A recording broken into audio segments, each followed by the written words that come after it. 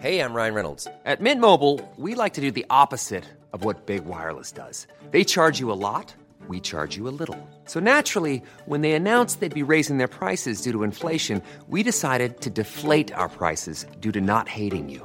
That's right. We're cutting the price of Mint Unlimited from $30 a month to just $15 a month. Give it a try at mintmobile.com/switch. $45 up front for 3 months plus taxes and fees. Promo rate for new customers for limited time. Unlimited more than 40 gigabytes per month. Slows full terms at mintmobile.com.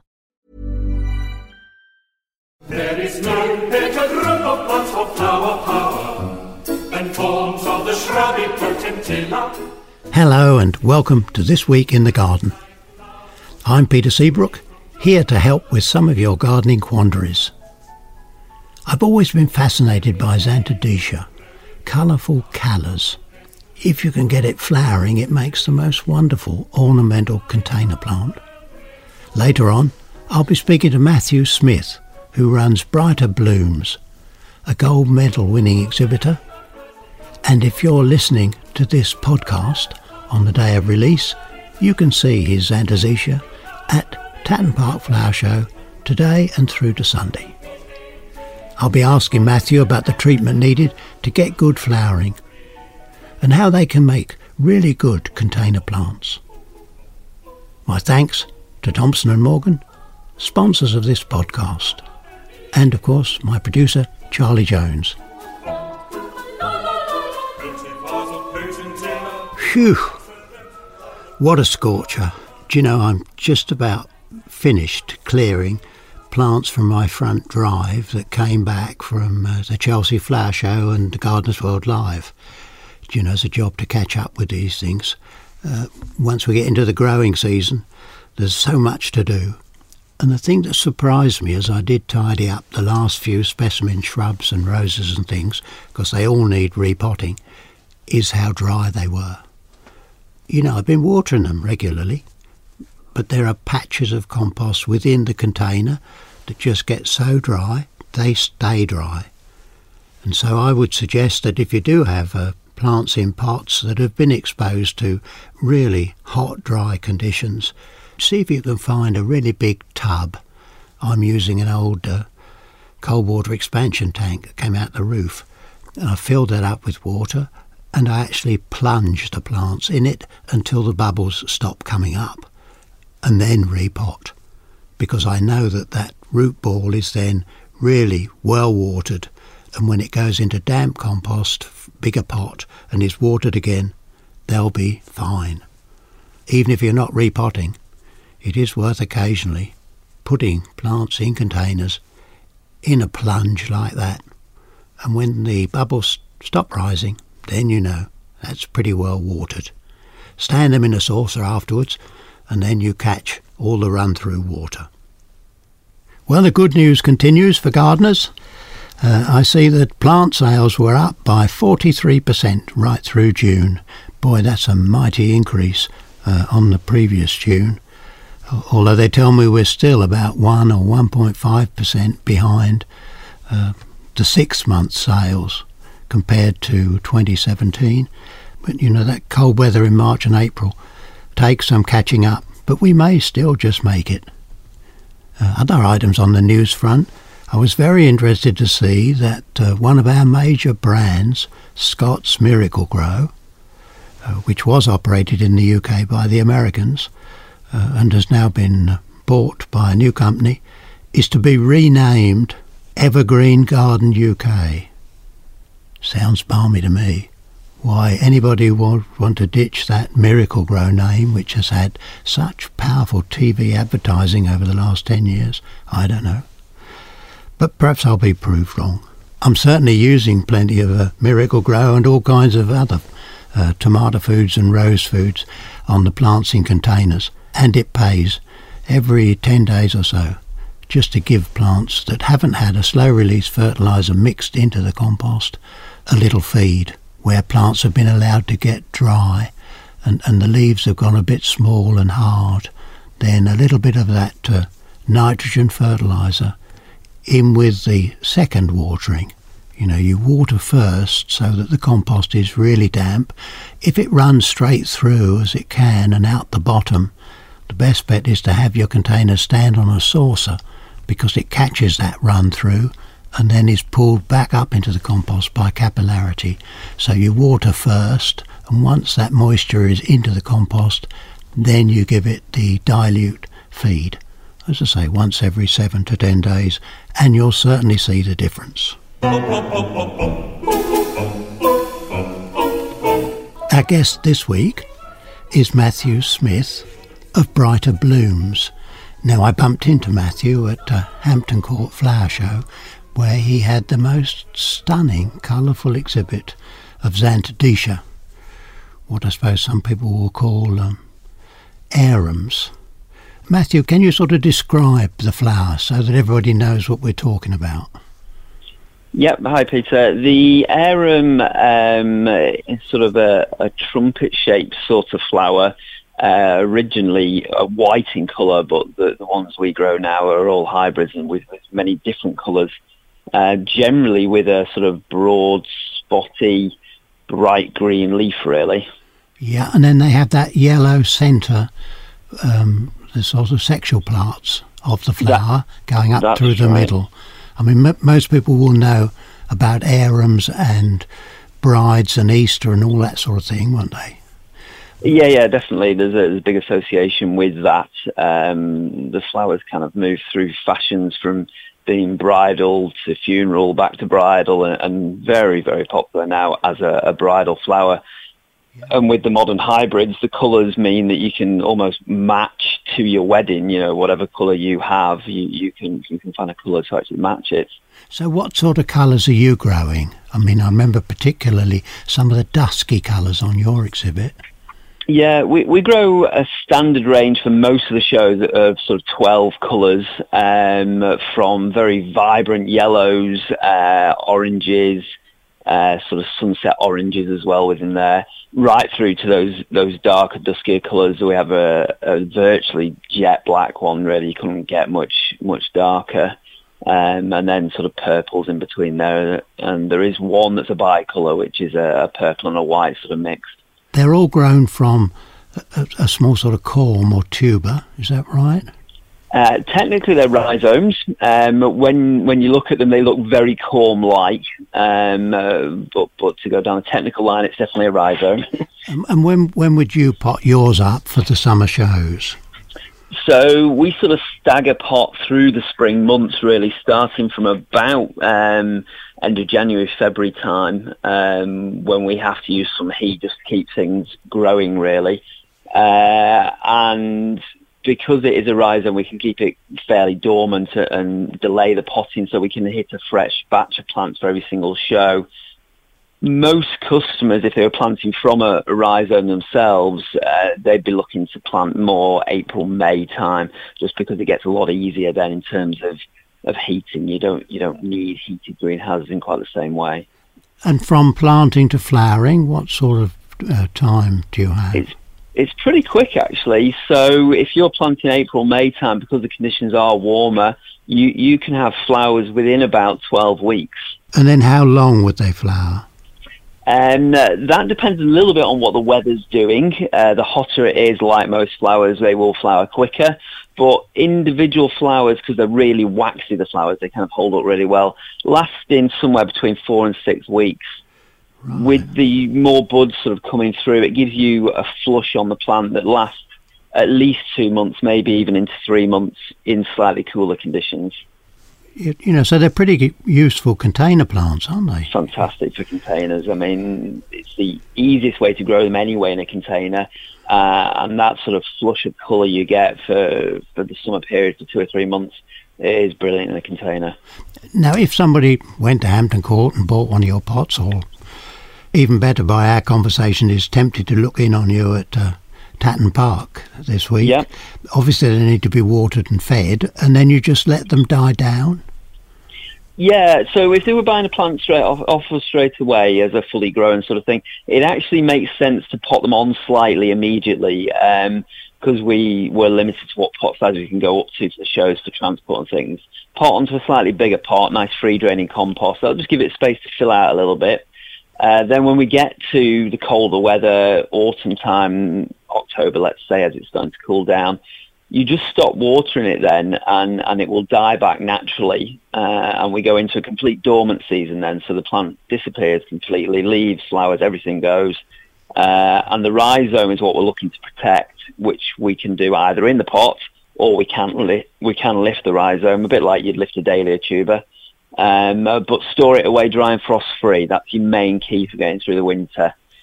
And then in the spring, would you shake some of that old compost off if they've been stored in the pot? You don't have to as such. You could actually leave it in that same pot. We would then maybe go up another pot size, sort of 1 inch or 2 bigger, just give it a little bit more space, a bit of fresh compost around there. And as long as we feed then right through the growing season, so as soon as the first leaves come up, we feed with something like a tomato feed. It's ideal. They seem to respond really, really well to tomato feed. There's no need to repot sort of every year as such.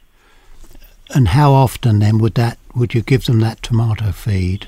They're quite greedy actually, so feeding every couple of weeks at least really during the growing season. So as soon as those first leaves appear and become a proper leaf, feeding every 2 weeks right through to about the end of August really helps with the flowering side of things.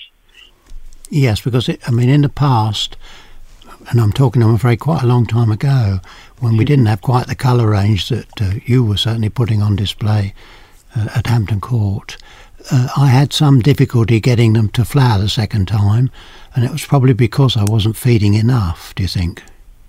Probably. We see a lot of customers come back to us actually in the second year after they've overwintered them, and sort of say to us at shows, it's not flowering. We've got all these lovely leaves, but it's not flowering. First question we ask, have you fed it? And you can usually see, you can usually see by their expression straight away whether they have fed it or not. And on the whole, most people may have given it some food. A lot of people won't even thought about feeding it because people forget about feeding bulbs. They just think, it's a bulb, it's going to do everything. I think they forget about feeding everything. Well, true. And then we'll give them the advice to feed regularly. They'll do that through this growing season, and because they haven't fed at all, they probably won't see flowers that particular growing season, but they come back to us in the third year at the shows and say, yeah, we did that, and it's back in flower, it's beautiful again. So it really does show that feeding helps massively. You've been pretty successful with them, haven't you? Gold medals. We have built up sort of nicely over the years, really. We've been displaying since 2010, and we've definitely got better both at growing them and displaying them. We've had a string of fairly reasonable medals, really. We're on our 4th gold medal at Chelsea in a row now, so... well, you can't get much better than that, can you? I don't think so. I'm always tempted to give up because if you're not careful, you can only go down. Yeah, I know. Yeah, there is always that worry, and this year it has been a tricky growing season, to be honest. What with the cold spring start in the greenhouses, it was so cold we had to heat quite a lot, and then suddenly it went so hot and even though they are a South African plant and like the heat, there is a limit to everything growing in a pot, really. And those extremes, when you go from cold and poor light to very hot and strong light, then it puts most plants under all kinds of pressures. Yeah, no, it's definitely been tricky, really. But we've sort of been growing for that long now that sort of all the experience kicks in, I guess, and we still produce a nice plant, which customers should do very well with still. And why were you attracted to them in the first instance? The business I started was totally going to be an online sort of business, was the idea, and we decided that was very competitive very quickly, and I needed to do something during the summer. And actually one of my Dutch contacts I had, he was dabbling around with these at the time and sort of said, why don't you have a look at these? And I spoke to a few people at the shows. That's kind of the first port of call I went to. Nobody else was displaying them, which was a very important thing for us. No competition out there as such. And we thought they'd display very, very nicely. There wasn't a massive demand for them, but... we thought that there should be, really, because they're such a a stunning plant and reasonably easy to grow. So it was more that drew us than anything, to be honest. And then we looked into, how many different colours there were and what breeding was going on, and saw there was a pretty decent breeding program going on, and we thought, let's do it. Let's start displaying them. Yeah, well, I mean, it's quite a success story, for a young man coming into our industry. I mean, you started with spring bulbs. I seem to remember tulip displays from Brighter Blooms, don't I? Yeah, we have done tulip displays, because we sort of want to do most of the flower shows in those earlier seasons. So you got a couple of flower shows in April time, including the RHS Cardiff Spring Flower Show. It's too early for me to get the Xanthoseskia ready. We'd have to burn so much fuel and artificial lighting and things like that, and you don't produce a great plant when you're growing under conditions like that. So we decided that starting with tulips at the beginning of the season to fill that sort of time zone really nicely. So we displayed for 5 years down at Cardiff, again with a string of gold medals down there really for tulips. I mean, you had some beautiful blooms there when I made the visit, really stunning size. And when you grow tulips under a bit of protection, they have a slightly softer colour, don't they? Yeah, definitely. We actually try and grow most of them as hard as possible, the tulips, so we do keep them outside for most of the time. But then if the season's sort of running a bit late, like it was this year, certainly, we have to move them inside just to burst things through a little bit. And you're right, you do get a bit of softer colour from that. You don't get quite the intensity. But they still look great, really. I think it's an amazing story. And most of your trade will either be direct at flower shows or, as you say, on the net. You have a couple of open days, don't you? We do have a couple of open days, yes. And we hope to have more in the future. So we have a very early open day in February time, which is more related to sort of bits of veg growing and seed potatoes and things like that, which fit into that time of year, which is all within the bulb industry, really. So we sort of have the dahlias and the summer flowering bulbs at that as well. So it's all sort of lumped into that bulb industry.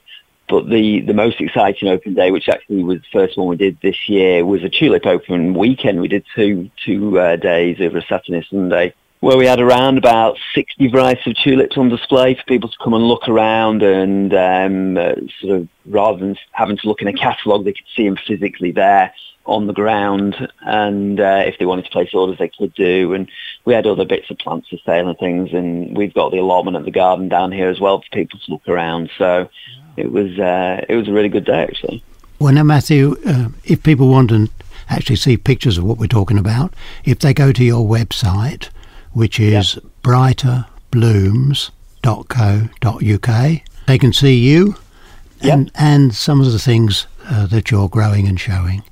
They definitely can, yeah. We've got the full range of everything on there. And obviously, if they're interested in ordering Xanthoseskia rhizomes to try themselves earlier in the year to grow them, we have them on there as well. So. Yeah. Well, we wish you luck at Tatton Park, Matthew, and thanks for joining us today. No problem. Thank you very much indeed. Now, what's on? At Harlow Car Garden, up in Yorkshire, the RHS garden, I see that they have an introduction to scything. Now, as a young man, I'm afraid we used to use a scythe. It was before the days of rotary mowers. I suppose there might have been a few Allen scythes knocking about. And the message always by the old boys to us youngsters was, keep the heel down. In other words, you have the base of the blade on a scythe well down and the tip of the blade just up a bit. And then when you swing in a semicircle movement, you don't stub the point in the ground and take the edge off the scythe. So those of you who want to have a go, Poldark style, then perhaps you should be shooting up to Harlow Car on the 20th. On the 21st and 22nd, then it's the Sweet Pea Show at Thomas Stanier Hall at High Street, Wem. I'm afraid my sweet peas, and I would imagine many down in the south and southeast, have been pretty well burnt up and the stems are getting very short. But up there in the northwest, and West Midlands, hopefully there'll be some really wonderful, fragrant sweet peas to see. Thanks again to our sponsor, Thompson & Morgan. And thanks to you for listening. Enjoy your garden. We'll be back next Thursday. Discover more at sungardening.co.uk.